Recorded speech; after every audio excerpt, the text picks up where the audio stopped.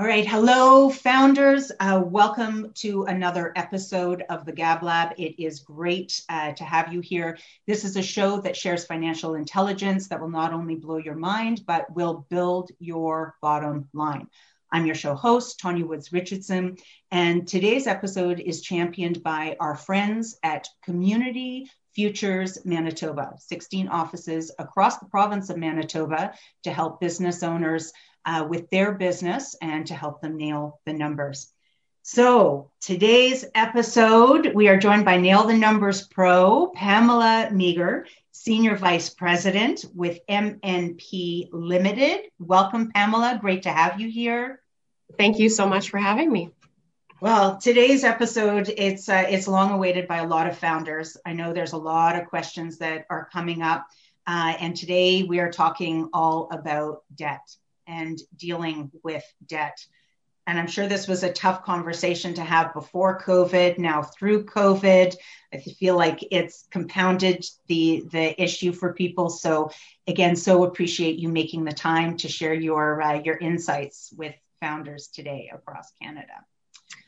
So we talked about, for everybody that's tuning in, if you don't know what we do with each episode, this topic of debt, we're going to break it down into 3 segments so you can kind of digest the content as it comes out. Pamela, I think we talked about our 3 segments being the cost of debt, so kind of understanding that application, then moving into how to better manage the debt that we have, and then some potential alternative solutions. So if you can't manage what you have, what your go-tos are with respect to next steps. Does that sound about right? That sounds perfect. Yeah. Okay. Now, one of the things that I loved about your story when we were talking and getting to the why of doing what it is that you do, I hope it's okay that I share it here, but you used to be in the medical industry, right? It was ambulance driver? EMS, yeah. EMS. And so you talked a little bit about the parallels between what you did then and what you did now, or what you do now, and kind of this life-death situation, which a lot of people feel. You don't see it as life and death when it comes to debt, but a lot of people in that stressor mode are like, what are my options? Can you speak to that a little bit and just that experience and how that you bring that into MNP? Absolutely. It was, I got into this career by mistake, to be honest. I had an injury, a back injury, that precluded me from continuing on because that was my passion. I loved being able to help people in a moment where they truly needed it. It potentially was life or death. So, when my back injury would not allow me to get patients into the ambulance, it became a problem, obviously. Tried rehabbing, it just wasn't safe for me to carry forward. So I had to find something new. And I thought, wow, what a difference. Monday to Friday, 9 to 5, what would that even feel like? So I applied, I got in an accounting firm. So adrenaline junkie to accounting. What the heck, right? And then they have this little branch, insolvency. And I was like, hey, I'm dying in the accounting world here. What else can I do? And that's when they introduced me to insolvency. I was like, well, if it doesn't have anything to do with accounting, let's give it a whirl. But then I realized when I started to meet with people that it is life or death for them as well. Like it's typically their business, it's their passion, it's their baby, and they're losing it. So there is a lot of raw emotion. There is a lot of that, but I can provide them with some solutions. This is how you need to move forward. Hopefully we don't have to get involved. Maybe we do, but it doesn't matter. We'll walk with them that whole way and hopefully get them up and moving through the process. Again, no one wants to kind of be on it. I always explain it as I never meet people who are on typically a smooth road. They're always on a bit of a bumpy road. Especially in entrepreneurship, right? Always bumps along the way. Yeah. And if bankruptcy or insolvency has to be involved, that road is bumpy too, but it ultimately does have an end. So never really smooth sailing because you're not meeting me typically under those circumstances. But, there's a plan and someone to support you through that plan. And so I actually got that great feeling again that I'm able to help people that are emotionally in disarray moment. Yeah, don't know exactly who to talk to. It's embarrassing, maybe you've lost everything. So just getting them through, like, there's no shame in asking for help.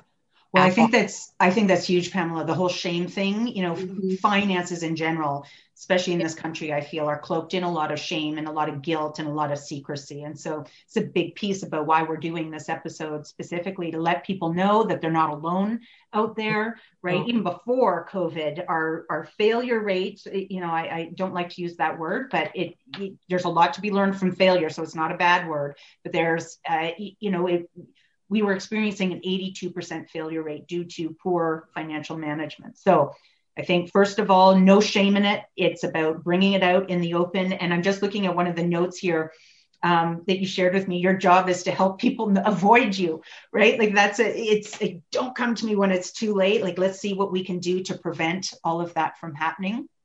So let's jump in with, when we're starting to look at the costs of debt, is it okay if we actually take a look at what is debt? Because I think people oftentimes associate debt with, credit cards and maybe lines of credit. But I know when we chatted, you're like, there's more to it than just that. So what do you consider debt? Debt, I would say, is anything, you purchase iron for your big equipment for your building. So all your leases, all your operating lines you have, and a lot of people miss or don't necessarily put into the budget your Canada Revenue Agency obligations. So those ones sometimes get missed. It's a lot of what I see. People don't understand how that really affects your business and how it can really stop things almost immediately if you aren't aware of what those are. Mm-hmm. Of course, your traditional type credit cards, your fuel bills that you use if you run fuel accounts, any kind of accounts like that sometimes people don't know exactly what it means when they decide to call those types of things and the importance of that. So a debt, I would just say anything that you need to continue to operate your business. Gotcha. That's you're taking from the past, right? That's sitting there in the past. So accounts receivable, any past CRA, lines of credit cards. You also talked a little bit last time about leases. Yes. Yeah. Leases are significant. I've worked with a lot of companies in the last probably year and a half, where they've had some fairly significant lease payments. And sometimes lease payments are not always just monthly. They can be quarterly, yearly, just depending on what type of business you run. But those payments are significant. But with lease payments also come insurance payments, fuel, repairs that go with that. So I've spent a lot of time with companies really looking at their assets to say, okay, do you need this? Is it a day-to-day equipment? Or is this maybe something you could rent for the one-offs that you use it? Therefore, you're reducing potentially your fuel, you're reducing insurance costs, you're reducing lease payments that are required. So it helps manage the cash flow a little bit better throughout the year. Obviously, cash is king, especially within this economy right now. Right. And so anytime you can reduce some of that, it really will help your bottom line. So we've looked at that downsizing. Do you need, 3 combines, or do you just need these 2? Right. Or, really having people look at their equipment, because as you operate business, you just accumulate things as you go. Yes. And you keep moving forward, and that's okay. But sometimes when you start to have a little bit bumps in the roads, you got to look at those expenses to say, okay, I actually need to trim a little bit just to stay above water. And gotcha. So I've done quite a bit of work in that area with people, is really looking at what you need versus is there any way to rent that or have a service come in and just provide it for you as a one-time cost versus carrying it the years. So if it feels like if we get back to the topic of debt, we're going through the different debts that people may have. So these, I'm going to use the word burden, but these are responsibilities that you're obligated to pay. You've probably amassed or accrued these numbers to date, right? Whether it's on the credit card or line of credit or the past CRA bills, both personal and business. I see a lot of founders that have neglected to pay their personal taxes from the draws or the dividends that they've taken home. and I just want to make the distinction with lease, because we got into a little bit about potential expenses that are future based, but sometimes the burden of debt when it comes to a lease or maybe some of these other expenses, is that because it's tied into contractual obligations, because people sign a year lease and now they're sitting, 1 month into the year, and now they would be financially obligated to pay back to account for the 11 months that fall into the completion of that term. Is that what we're talking about? Is that how debt falls into? Yeah. I would say most leases are, that 3 to 5 year. Okay. So you've committed to a 3 to 5 year payment, right? Whether your business can produce the income to cover those lease payments, you still have to figure out how to make it, right? Especially what I see is you have a big piece of equipment, it breaks down. Yeah. You have to come up with the repairs, but now you've lost that income that piece of equipment. So I'll say a semi is pretty common when I see them on. So your semi breaks down. Now, if that semi is not generating money, you're now starting to look at your other areas of business to pull money in to cover what this semi can't do. And now you have to come, $30,000 to fix the engine because you can't, so it's a lot of people will budget for it when it goes perfectly smoothly, but they don't necessarily budget for a repair, major repair. Changing tires on a semi is not a small cost, right? Fuel change in itself is significant, right? So it's really making sure when you're taking on those big bites on leases, you're looking at projections as far as making sure you're putting in a buffer for repairs, for tires, for oil, for all the things associated with that operating that equipment. And that's sometimes what people miss, and they think, well, it's a brand new piece of equipment, it'll be covered. I see a lot of time it is not. So just being a little bit of aware of those types of things and then budgeting accordingly.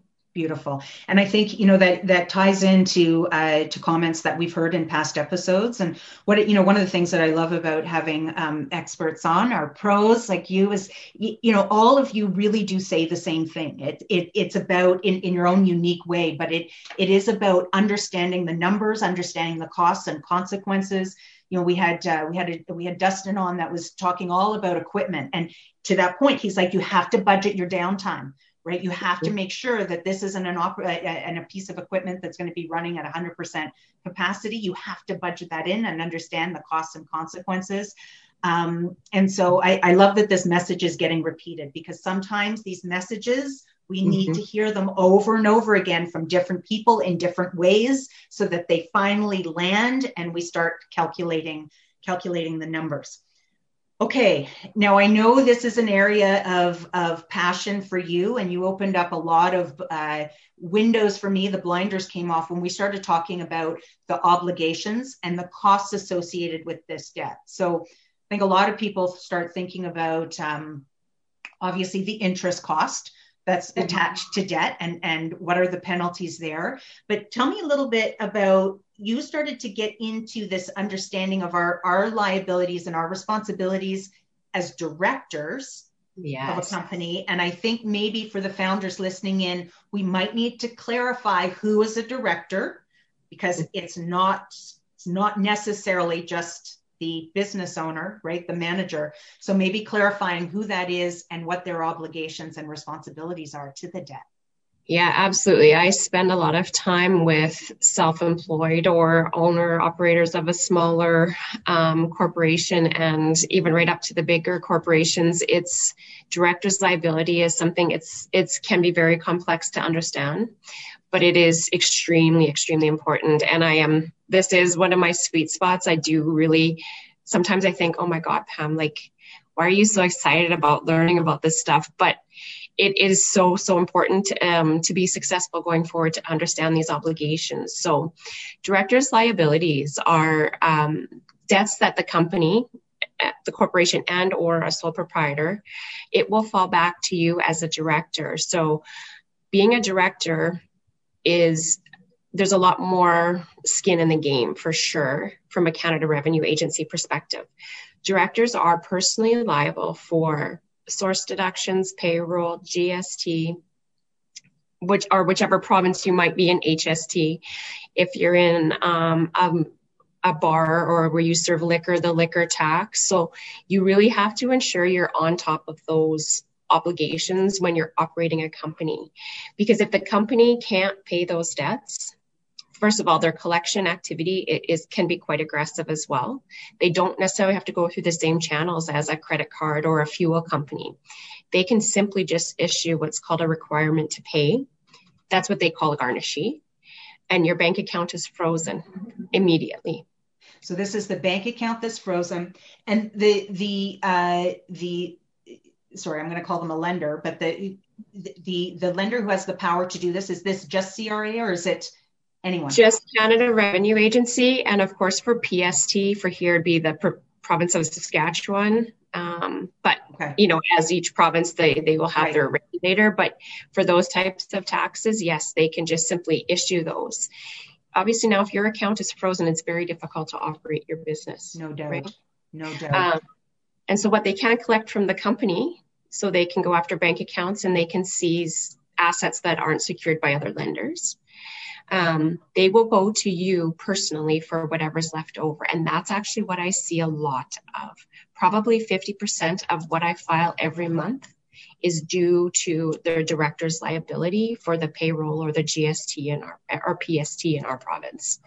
So has a significant impact to our business here, because it's one that you can forget about quite easily. Right. So two things there, I think, just diving into it. I'm feeling tense in this conversation. I'm sure that founders are probably, their stomachs are dropping in this conversation. CRA must have a process that they go through that would enable them to actually enact that decision of saying, we're freezing your account. This shouldn't, my guess is, so please correct me if I'm wrong, my guess is this shouldn't come to a surprise to a founder to have their account frozen. It's probably because they've been neglecting communication or due process along the way, right? They're not going to wake up one morning and their account's frozen. Typically not, no. So it's really important that you maintain correct information with Canada Revenue Agency and your provincial regulatory bodies so that they can always contact you, because even if they will use whatever's on their account last as true, and if they can't get you, that's maybe sometimes where a surprise comes in. Okay. And sometimes I see them, people kind of freeze sometimes when they get so stressful, and it's not out of anything else. They just simply don't know what to do. Absolutely. So they kind of spin in circles a little bit, and so don't necessarily communicate the best, and that will instigate that. So typically you will get letters. They don't email you anything, so an email address is not super helpful with them, but they will send letters and they will attempt to call. So making sure you have that. And then sometimes even if you're talking and you just can't get going after some time, they still may issue that on the grounds that they're trying to force you to do something. Okay. And this brings to light actually just all of the scams, right, that are out there right now, right, with the calls. So how we distinguish the true call, the authentic call from CRA versus the scamming call with those masking and putting out there that they're CRA and your social insurance number has been breached and call us, or there's lawsuits out for your arrest. Right? So is there something that a founder can actually watch for or listen for if they've received a message or a voicemail from CRA? If they have reached out to you, they will typically leave you a contact number, but you can also verify with them. They all have a badge number. Like they all should be able to reference a badge number and a contact number back. They have kind of gone across Canada, so you won't necessarily in Saskatchewan get a 306 number back. Someone from Manitoba, Alberta, BC could potentially be calling you. But I always say if someone's initiated that call, to say thanks, hang up on them, and then actually go through either the 1-800 number right from Canada Revenue Agency's website, customer inquiry line, I think they call it. But I would just reach back out to CRA directly if you're ever unsure. Don't necessarily share with the person initially on the call. Just say, thank you, I'm going to call my local office and see if this, and then you've initiated that call, you've called the legitimate number, and then you can verify that way. Okay, perfect. A lot of the time the letters are like how they'll make initial contact is through a letter. Okay. And then obviously taking the information from that letter and then following up with the specifics that they've given you there. And so just for founders, again, just to clarify who is actually recognized as a director, I would imagine they would refer to their articles of incorporation, right? These should be updated annually that are going to list the actual directors that potentially are on the hook for the obligations of all debts for the company, right? Did I get that right? Is there something else? Yeah, with directors, you can do through the corporation branch search, and it will list your directors, your shareholders. Okay. So different obligations for directors, shareholders, but your directors will be listed there. Directors only have that responsibility for those few debts or anything else they make themselves liable for. So whether they sign on as a personal guarantee on the operating line. So not all directors might not be responsible for that because they didn't sign for that. So they have to have made themselves liable. But directors' liabilities, you were deemed liable the second you sign on. So a lot of people is like, well, I'll just resign. Okay, but you're still responsible for those debts from the time you started to the time you left, regardless of whether you resign or not. So you're not going to get away. So I always tell people with some due diligence on that, especially on the silent partner side, like if you're not actively involved in the company, ensuring that those obligations are paid, not just seeing a check, but making sure it clears the bank account. I've seen that happen where the checks are provided, they sign off, but the checks are never sent in. So making sure they actually clear the company bank account. So whether that's through regular meetings of the directors or whichever, but if you're a silent partner, or a lot of it, we have one's the paper side of the company and one is the guy who gets that physically does everything. Yeah. So making sure those two communicate on a regular basis that the payroll is being remitted and paid, because it's not 50-50. Yes. So due diligence. Yeah. Due diligence, check it every step of the way. I know that I've worked with business owners in the past who have lenders, angels, high net worth individuals putting money in, and not necessarily the angels, but people getting engaged in business and lending to business and thinking, you know what, I want to take an equity position in this business so that it protects my investment and I have a say with respect to votes at how this business is going to go, but failing to recognize their obligation financially for all the decisions and all of the debts incurred from that point that they sign on. So know what you're getting into. Yes. Yeah. And if you're going to be that director, just getting involved for sure. Getting involved. So we've talked about what types of debts there are. We've talked about the costs with respect to obviously the interest costs, the obligations specifically, and that cost going forward. We also talked a little bit, not in this episode, but before, we talked about the cost of your ability to borrow in the future. So the debts that you're holding on to now, how that impacts your ability to actually access capital going forward. Can you speak to that a little bit? Absolutely. So a lot of people, when I kind of go back to the Canada Revenue Agency debt, because it really has the most big impact. But if you do go to a bank and you're looking for maybe to extend your operating line because things are a little tighter to allow you some wiggle room, lenders typically will shy away, and it's not 100% of the time, of course, but they will tend to shy away from you if you have that GST or PST or Canada Revenue debt outstanding, because they understand that even if they lend to you and you have CRA debt will always come number one, and they can never be number one. So they don't want to lend to you unless they know they have a security position. So you will run into a harder time borrowing or extending credit if you have some of those obligations to pay. Same as if you have some of your creditors maybe have got a little excited and started a statement of claim. Those will definitely add a little bit of a nick. So a statement of claim is the beginning part of they're going to sue you so that they can seize bank accounts or send notice or garnish or anything like that. Other creditors have to do that. CRA doesn't. They just have to get a paper signed and it's issued.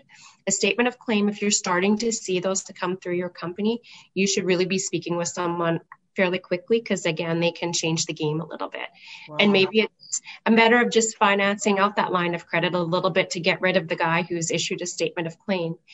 I always kind of think of it as the person issuing the statement of claim may be in a little bit of hot water himself. So he's trying to get into there, right? So it's not necessarily that you've been bad or anything. It's just they need the cash into their company. And I'm seeing a lot of that. It's not that I'm so mad at company ABC. It's just like, I have to get cash flow in, else I'm going to lose my company.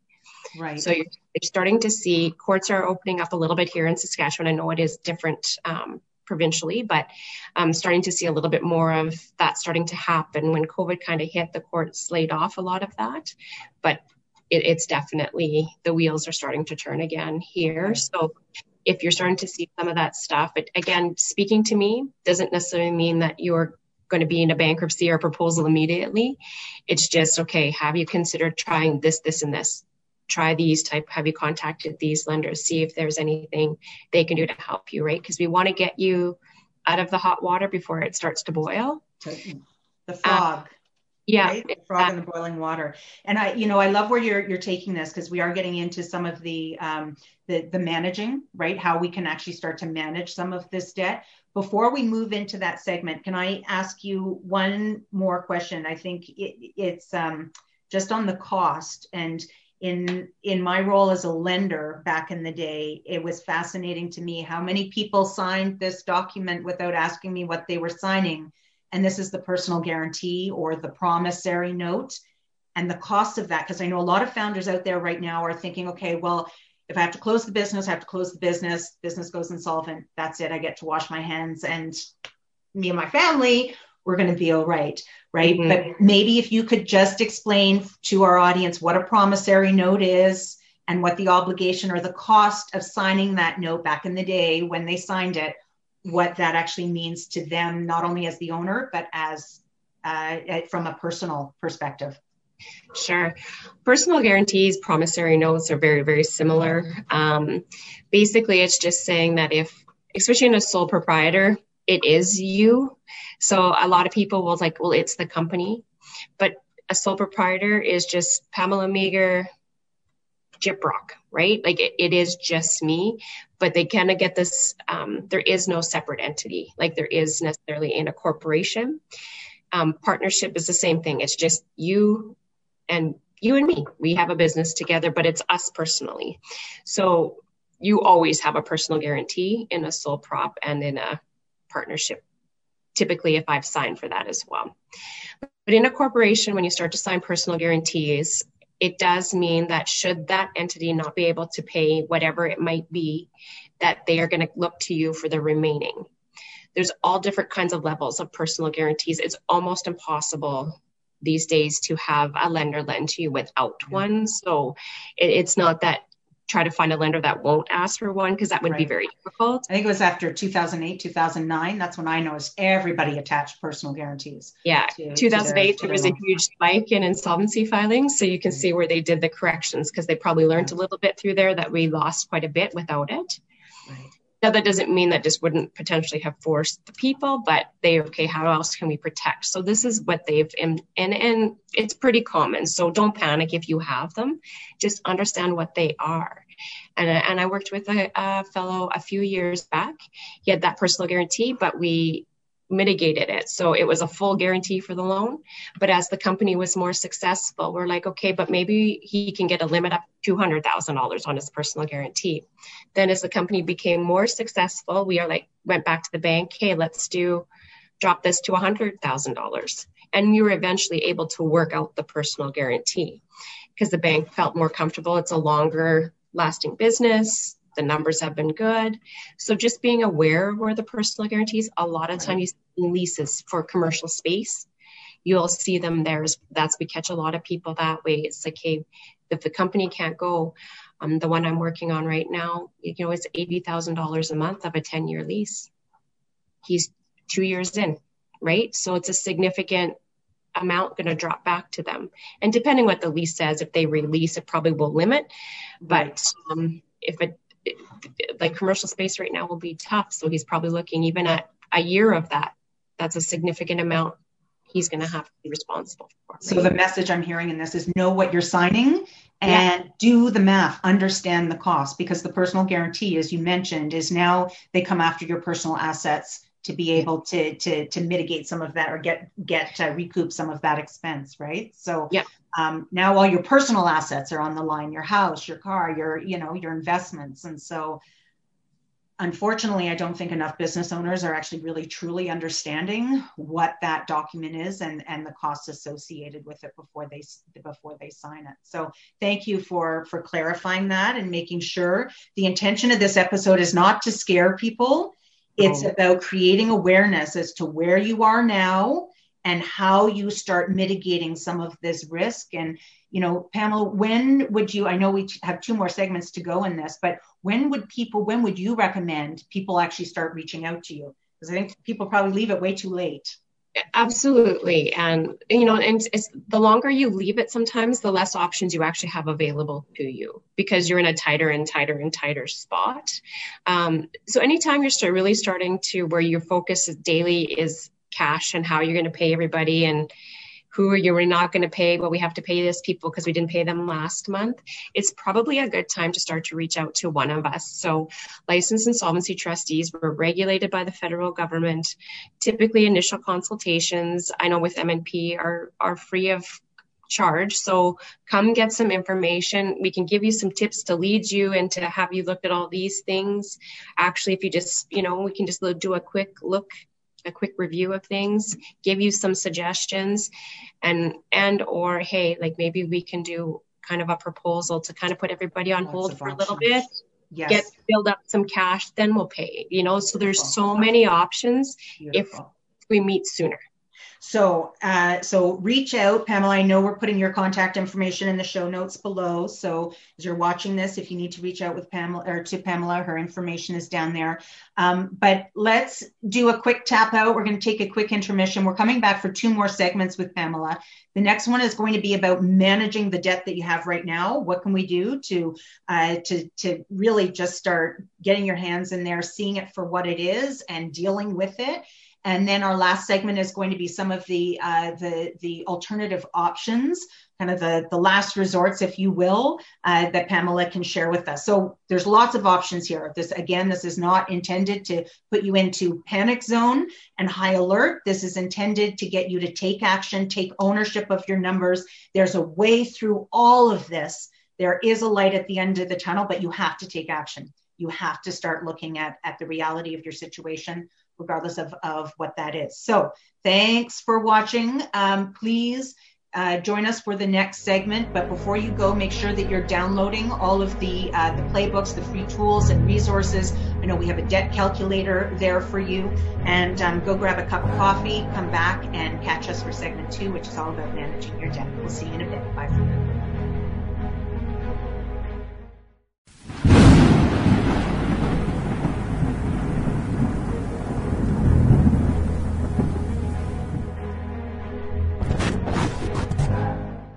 All right, founders, welcome back. We are here for part 2 of dealing with debt. We are joined by Nail the Number Pro, Pamela Meager, Senior Vice President with MNP Limited. And Pamela just shared with us some really important insights on understanding the costs of debt and the obligation of debt. So if you haven't watched that, go back and watch part 1. But now part 2, we're going to start talking a little bit about managing the debt. Managing the debt that we have now, what we feel is manageable, and really kind of the steps that we can take to take control, right? I always say fear is usually rooted in uncertainty and anxiety is rooted in inaction. So small little baby steps to piece this together. So just to recap, in that first section, we talked about all the different types of debt that there are. As we start to look at managing debt, correct me if I'm wrong, Pamela, but I think probably the first step in all of this would be to list out what debt you have, to actually see it for what it is and put it all in front of you, as stomach turning as that might be for a lot of people. I don't know if you have any advice on that, and if you think that is the first step. What are your thoughts on that? I think that's 100% right. It's daunting, whether it's, your business or your personal finance. No one really wants to look at that whole picture and add up numbers because it sounds better with just a little bit everywhere. Um, but unfortunately, that doesn't necessarily set you up for paying the less interest as possible. Ultimately, that's everybody's goal. I don't want to pay any interest at all, but obviously that's not a reality. So being ahead of that is really understanding that. And I teach it in my personal finance stuff that I work with, or in the corporate side. They're very interchangeable, obviously just different levels. Beautiful. And so really listing out, your obligations to Canada Revenue Agency, they have their interest rate changes, but it is right now, I think it's 5% interest compounded daily. And just simply failing to file a GST return could add more interest, and plus a failure to file a fee. So something that can start quite small can add up quite quickly. Yeah. So even if you can't necessarily pay it because things are a little tight, filing it on time, you're going to get out of probably a filing fee, a late filer fee, and interest on that late filing fee. Wow. So you can't pay it, say at $100. Well, 150 is not going to help you, right? So yeah, my mind is still on 5% compounded daily. So my mind got stuck there for a moment. So for those of you that are watching or listening right now, please, in the show notes below, you're going to see there's a debt calculator there. Please download that tool, because in it you can list the debt. It'll ask you for the interest rate, and then obviously ask you for the payments that you're making right now. And it'll show you how much you're paying in interest on some of these things. I have to say, it's one of my favorite exercises, because yes, it's daunting going into it, but it lights a fire under the butt. When you see what you're paying in fees and interest, it's a game changer. So go do it. Go take action, get that done. Okay. So we get our list done. Yes. And then what do we do with that list? What should we do next? You should really look at your higher interest rate debts first, obviously, because they're the ones that are if you're paying the minimum, you're just spinning the wheels. You're actually not necessarily making any headway, and maybe actually going backwards. But you feel like you're doing okay because you're making the payment. But what an adjustment $100 could make to that debt, right? So as far as just putting it in, play around with your debt calculators and say, okay, I'm paying $400 a month, but what if I paid $500? And it becomes very apparent what you should be doing. So it doesn't mean you have to double your payment by any means or dump everything to one payment, but really playing with the number as far as, is it $50 more? Is it $100? Okay, but I can't do any this month, then I'm paying at least the minimum. Right.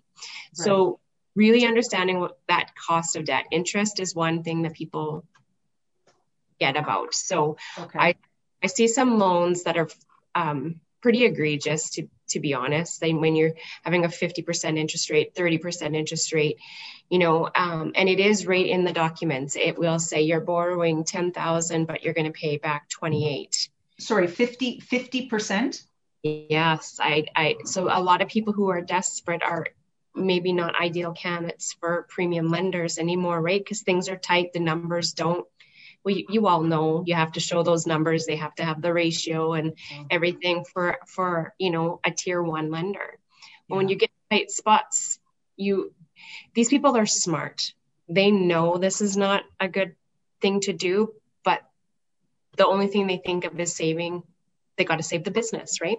Yeah. Make sure they will do those types of loans. So really, really watching that. And that goes right back to that point of talking to someone sooner so we can keep you out. Because that is a bit of a hurricane. You're getting kind of sucked down the middle. Yeah. Desperation is not a good place to come from, right? I think we were chatting about this before. 3 big issues impacting the bottom line: obviously the carrying costs, ability to borrow, and emotional and distress going. Yeah, it's hard to run a business, let alone kind of piece it together through a pandemic when you're going through all of this. But you brought up a really interesting point, and I apologize in advance because I'm jumping back to the first segment, but when we talk about the costs of debt, we didn't even talk about our credit score and our credit bureau, and that carrying that, and even just the utilization of the debt we have and then the impact on that score. And you talked about ability to borrow because of the liens against some of those assets, but you're just bringing up another really important point about understanding that, you know, the debt that we have impacts the interest that we pay on future loans, not just in the business, but in our personal life as well. So I'm hearing we get the list done. Then we figure out, okay, how are we going to start attacking this debt and getting this dwindled down? We talked a little bit about interest rates. One question before I ask you another question about prioritizing, but on interest rates, what is the feasibility, do you think, these days of founders actually calling the lender and trying to renegotiate an interest rate, maybe on a line of credit or credit card, maybe on a fixed? I think that's a wonderful idea. I always encourage people to do that. What is the worst that's going to happen? They're going to say no, and you continue to pay 15% or 5 or 7 or whatever. 50.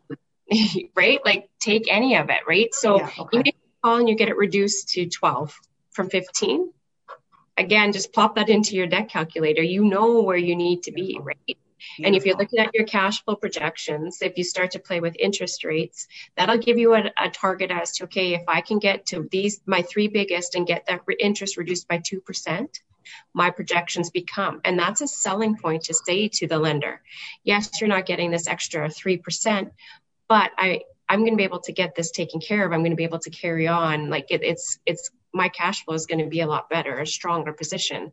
That'll leave me in a position to ensure that all my obligations are taken care of, right? So beautiful. You don't want to go into the bank and just simply say, I want a lower interest rate. Show them why. Show them that you've done your homework. Show them that you're looking at everything. You're just not focused on one thing. And it gives the bank a bit of confidence to know you're actually looking at your business as a whole, not at their loans. And that really provides confidence to lenders when they know you're aware of all your other obligations. Show them your sheets, show them what you're working on, talk to them, right? Doesn't necessarily mean you want to go in full bore and open everything, but really giving them a snapshot as to what you're seeing, why you feel this is important, and this is why you're asking. I think that's a really important point, because it's not about necessarily having all the answers, right? When we write a business plan, we do a SWOT analysis: strengths, weaknesses, opportunities, threats. The plan never goes according to plan. Never, ever does it ever go according to plan.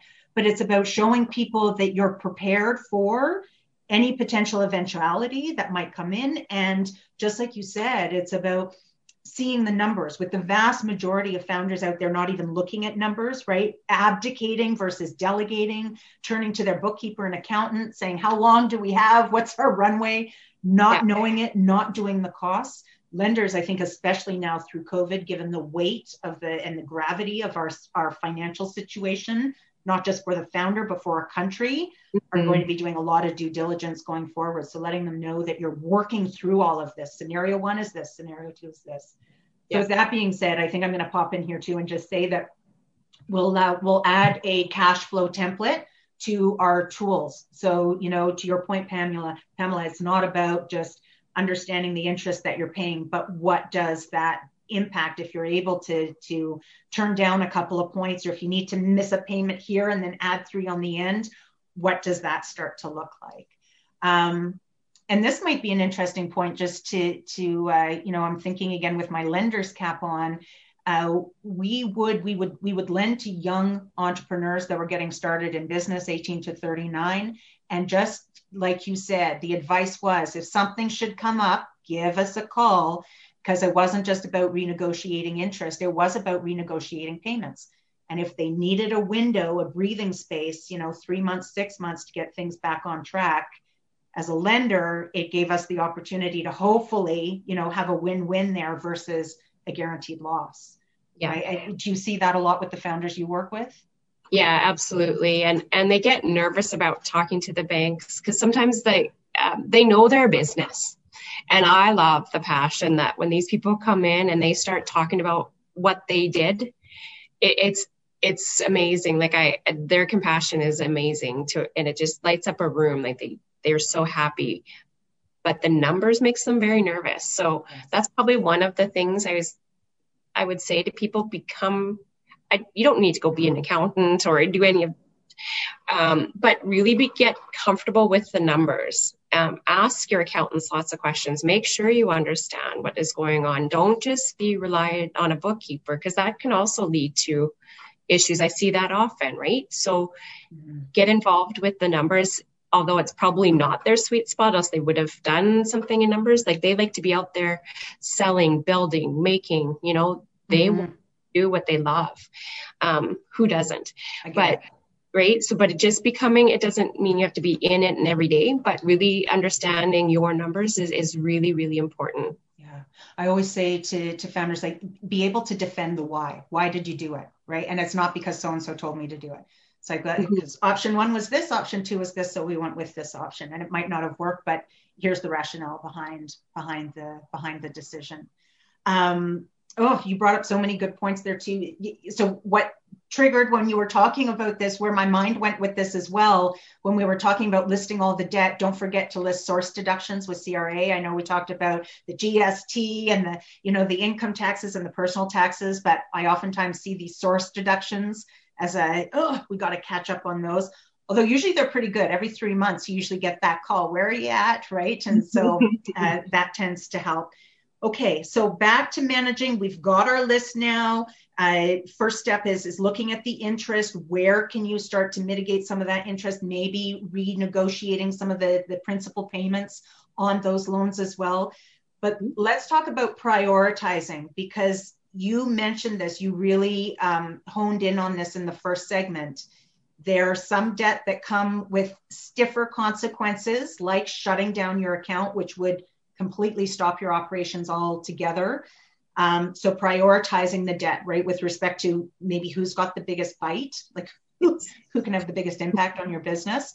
CRA, anybody you can think of after that. So if CRA comes first. Yeah, and your provincial regulatory body for here, it's our PST. So they have, and they've been fairly aggressive in our province lately. So make sure you're aware of those. Those ones have the immediate garnishee available. Okay. Now, that doesn't mean you owe today, they're going to garnish you tomorrow. They will reach out to you. They will try to work something out with you. So again, that communication piece is key.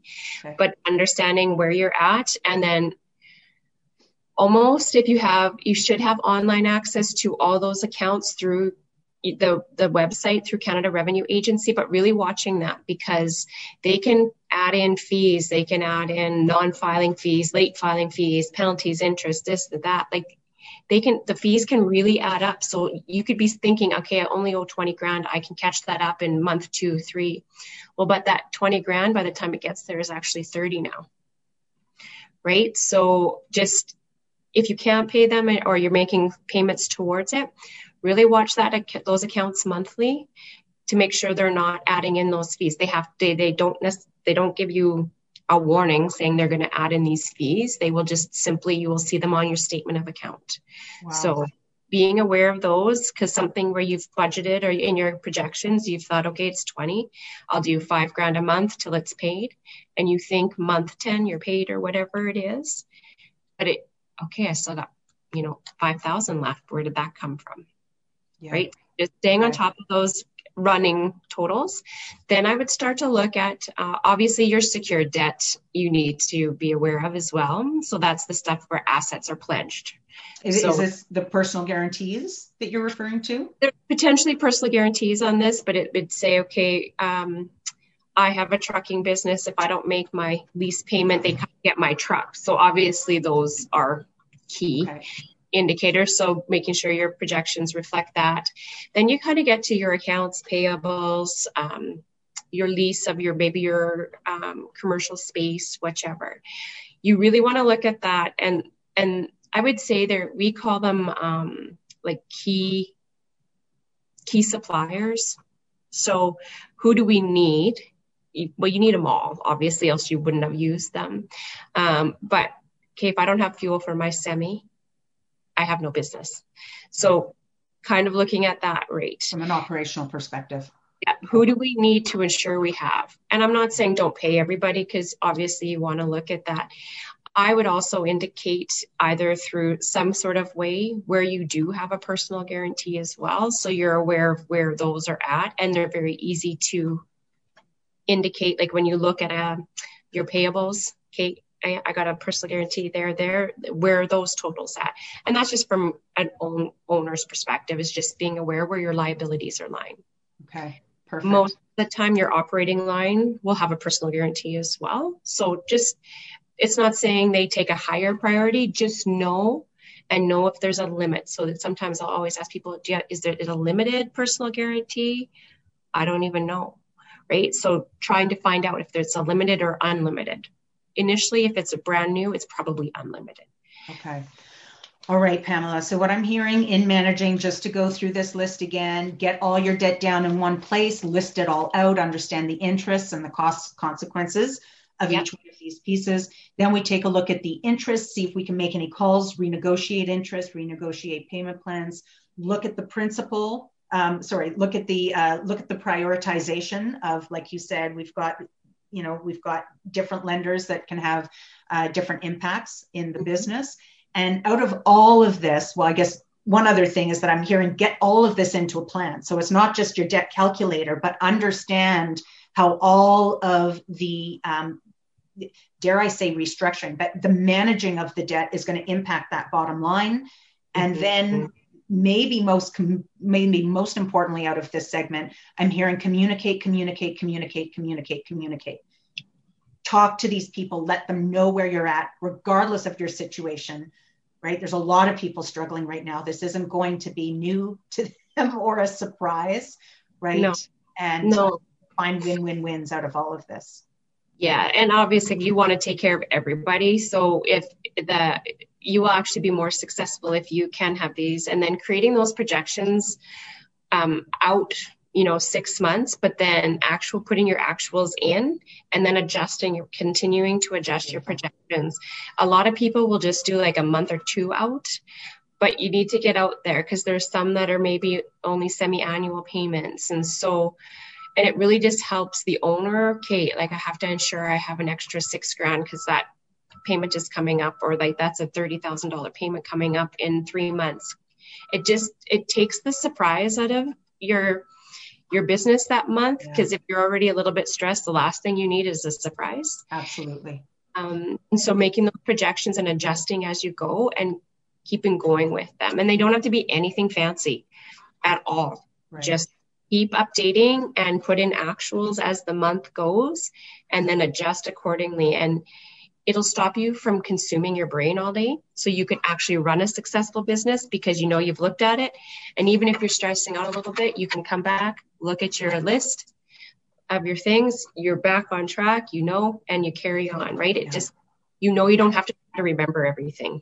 Stay calm and carry on. Stay calm and carry on. And you're right. I think just getting the numbers in front of you and on a sheet, get them out of here, get them on there, curbs the anxiety. You can say, okay, here's exactly. And then I think communication, like you said, it curbs the anxiety too, because a big part of that stress is not communicating that story. And once you communicate it, now you're in it together, right? Now everybody knows exactly where you're at, and it's about trying to find a solution that everybody will win. All right, everybody, that is segment 2. We are coming back for segment 3, which are kind of, our alternative options. If you can't manage your existing debt, what can you look at? So we're going to tap out here for a brief moment. As always, download the tools. We've got the playbook and the worksheets and the workbooks for you down in the show notes. And just wanted to reach out again to and just give a hats off to our episode champion community futures of Manitoba. And they've got 16 offices across the province in rural Manitoba to support business owners through this process. So thank you again for the great work that you do. And Pamela, I'll see you back here for segment number 3, which is all about exploring our options. We'll see you back here in a bit, everybody. Bye for now.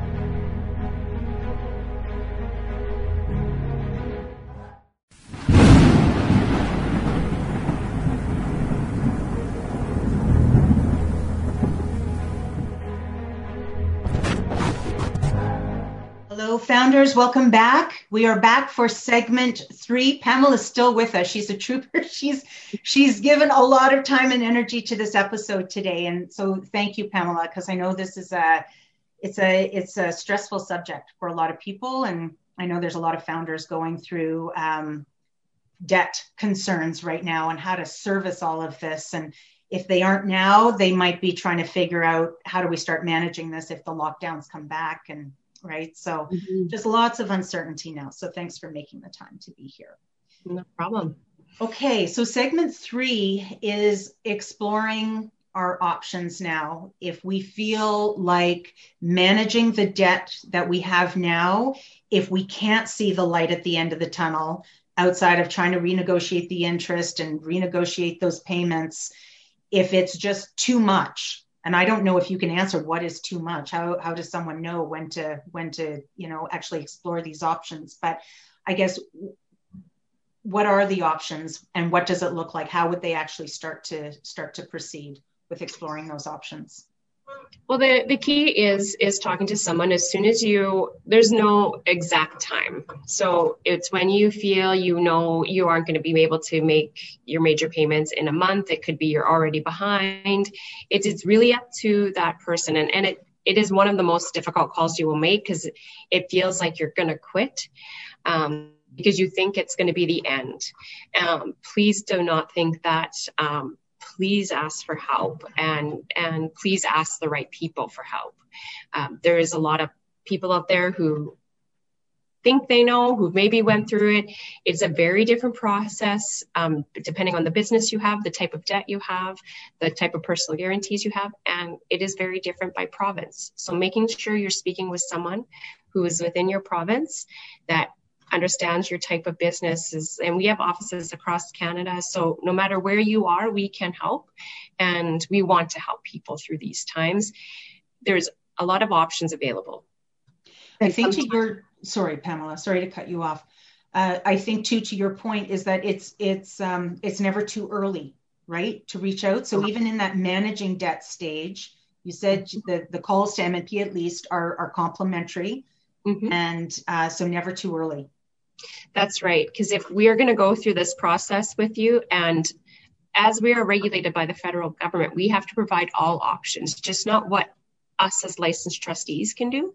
We have to provide you with all the options that we see. So we can't just say liquidate because we can do that. Well, actually, have you considered this, doing this, then that, and then see how it goes. Okay. And giving them all those options outside of the ones that we have to execute.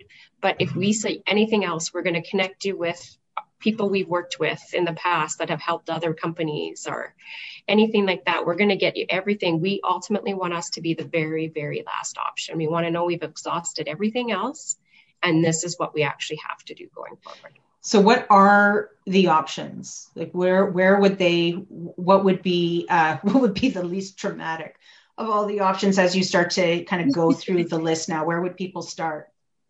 Well, a lot of the time, so where we have success is a lot of people right now are running into cash flow issues.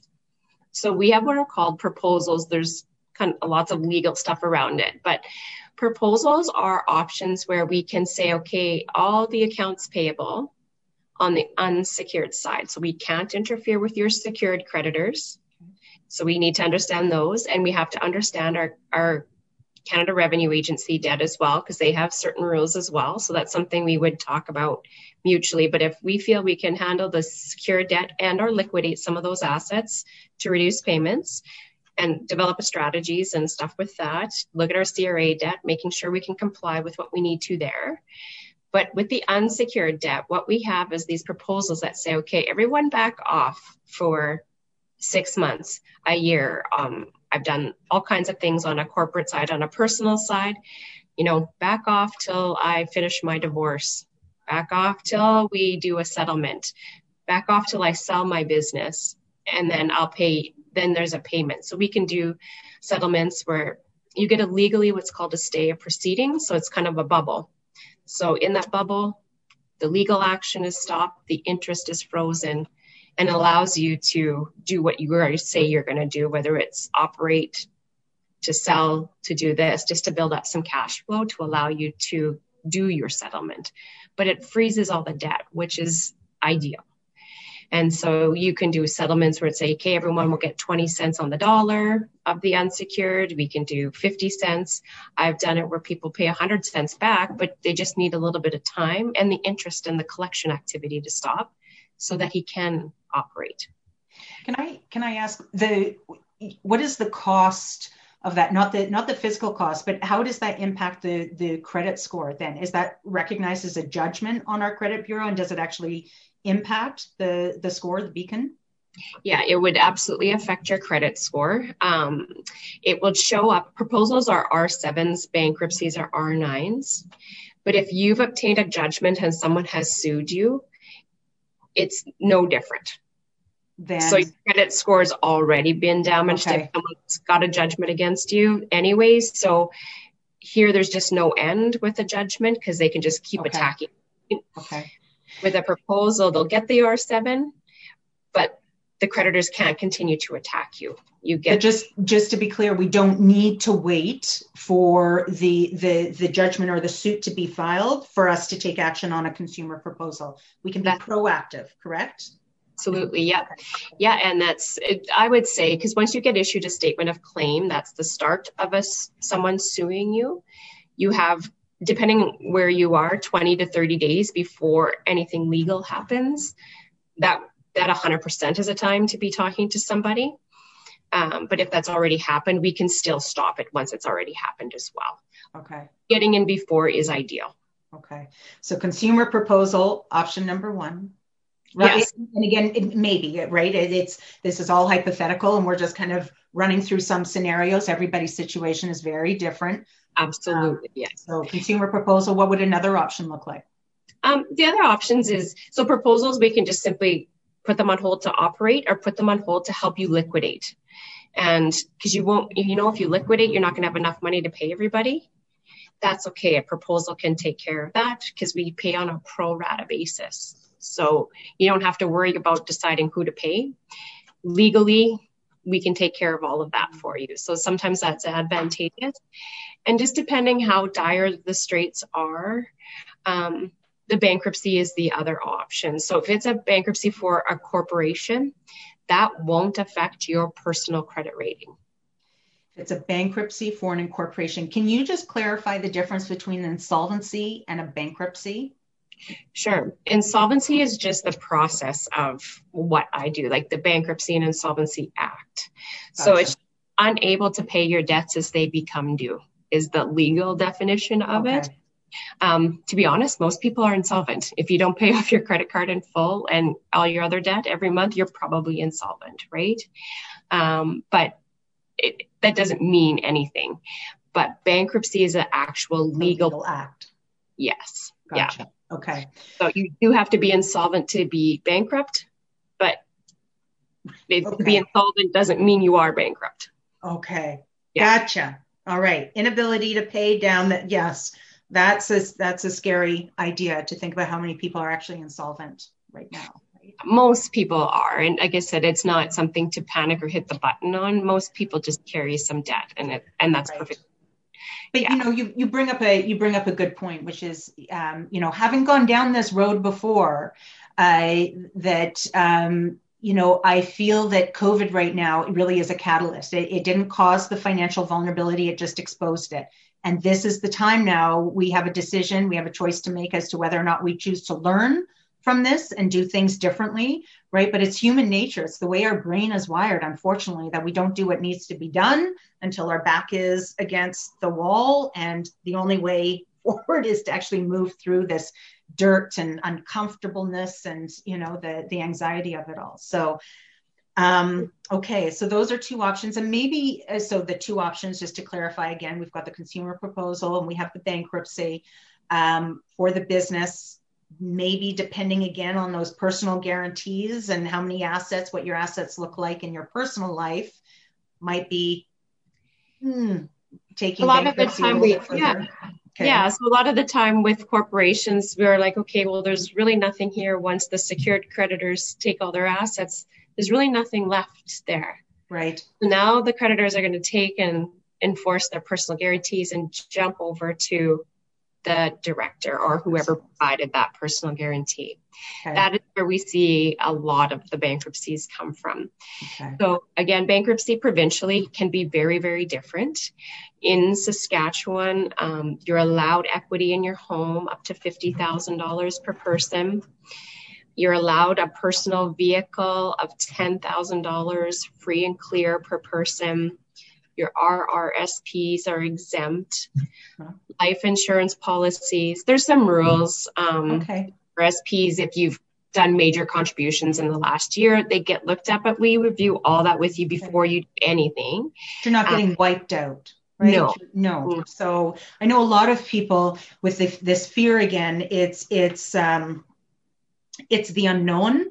And so a lot of people are so stuck right now thinking about the future and this worst case. The worst case really is the bankruptcy, right? If you have your health, you can still do something, right? But a lot of people are seeing the worst case, not thinking about the health, and then not really understanding what it means. And so I love that you've just brought this up, that, you get to maintain a portion of the equity in your home. You get to maintain the vehicle. You get to maintain a piece of these RSPs. So think through that, because hopefully that will help to dissipate some of the angst and stress that you're carrying with the debt that you have. Lots of people just don't want to make the call because I don't want to lose everything. Yes. Hey, let's go through it all, though. This call means nothing. Like, it doesn't mean you're bankrupt. It doesn't mean anything. It just means you and tell me your assets. Tell me what's associated with it. And then I'll tell you exactly how it's going to fit. You are going to know exactly how it's going to affect every asset, everything before you do anything with us. So don't worry about any surprises. I don't want surprises. I don't want to call and tell you about surprises. And people don't want to be told about a surprise after they've already signed, because there really is no button. Once you hit that button, you can't say, oh, I shouldn't have done that. Okay. It's very difficult to undo, if not for a very significant reason. So we do want to ensure people are aware of that before anything goes forward. And before we wrap, can you explain what's happening in this world of receivership? Because I know we're looking at what options do we have. A lot of people might be hearing this word receivership out there, and maybe just clarifying that for founders that are listening in. Absolutely. So a receiver, you'll probably see a lot more of it. There's a lot more of them happening right now. But receiverships are driven by the lender. So this is typically where the lender is calling your operating line, or they called on your major loan that you have, and they said, okay, unfortunately, we can't carry on our relationship. We're enforcing our security, where it takes a majority of that company's assets back. So that's where the lenders would reach out to us as trustees and say, okay, well, you go in as a receivership for this business. Okay. Receiverships are lender driven, but they're very similar. Like we can simply just go in to liquidate the company, or we can go in to operate to sell it. So obviously selling a business that's operating or has going concern is better than one not operating. Yeah. But that's something once we go in, and usually the owners are engaged to help. Who knows that business better than them? So a lot of this stuff is getting initiated by no one's fault, except you can't operate a business if you have no cash flow coming in right now. I imagine that's probably a big flag right now for many businesses through the pandemic, right? Like you mentioned at the beginning, cash flow is a big issue for a lot of businesses. Yeah, so it's not ever easy to work with people, but this is adding a whole other twist for us as trustees as well. These, you can usually pick out kind of where maybe things went a little off track, and sometimes it's unbeknown until hindsight, right? But this one is like, it doesn't matter what they do. If you have no cash, you can't do. And so they're working with the lenders and doing. But at some point, the lender knows they have to do something too. So don't be afraid to have those conversations with the bank. If they're calling and talking about that, engage your counsel or call a trustee if you're getting these letters, so that we can get you in contact with counsel who is familiar with this type of work, because that is key, making sure you're speaking to the right people. There's a lot of business lawyers aren't always as familiar with the insolvency law, as an insolvency lawyer. So making sure you're engaging the right people is key. Again, reaching out to a trustee. We are not lawyers for sure, but we definitely have those relationships with the lawyers that can assist you through this, because this is nothing you've been through before. So we want to make sure you have the right people in your corner. And yeah, exactly. I think you just nailed it there. The right people in your corner, right? Like an advocate. It sounds like you would be an advocate for the founder coming in. You've got someone on your sides, not that we're taking sides, but you're not alone. And I think that's a big thing for founders, is that, you know, growing a business, let alone having to deal with the debt piece now, you do feel quite isolated, right? Especially if you don't have partners. So it's so important to reach out, to Pamela's point, and don't leave it to the end. Like, reach out now.